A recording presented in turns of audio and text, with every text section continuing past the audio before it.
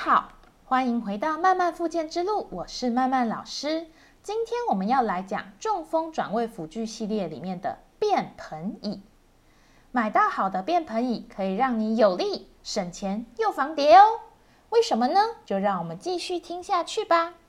首先，我们先来了解一下，一直躺在床上对我们会有什么影响呢？2016年的研究显示，躺在床上吃喝拉撒睡连续7天，就会让我们身上的肌肉流失1.4公斤哦。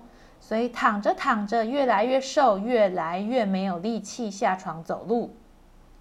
这就是为什么离开床坐在便盆椅上面上厕所会超重要。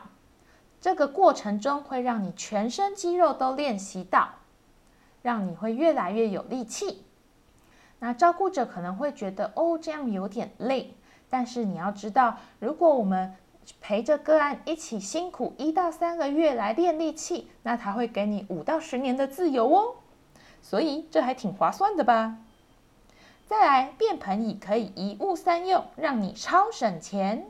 怎么说呢？便盆椅还可以当做洗澡椅哦。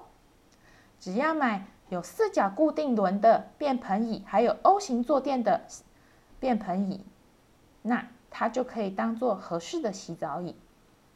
我们可以在浴室之外，让个案换上便盆椅，然后推进去浴室，因为很多浴室没办法让轮椅在这边转换位置。然后呢，4只脚固定好，背后靠着墙之后，让个案坐上 O 型坐垫的这种便盆椅。那 O 型坐垫可以比起 U 型更防止我们的个案屁股向前滑溜出去，所以相对安全一些，而且身体不用倾倒向左向右就可以洗到我们的屁股。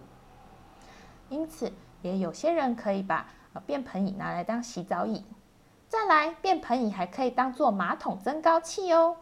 当个案有能力走路到厕所，但是坐到站，站到坐对他而言太吃力的时候，我们就可以把便盆椅横跨在马桶上面，当做马桶增高器。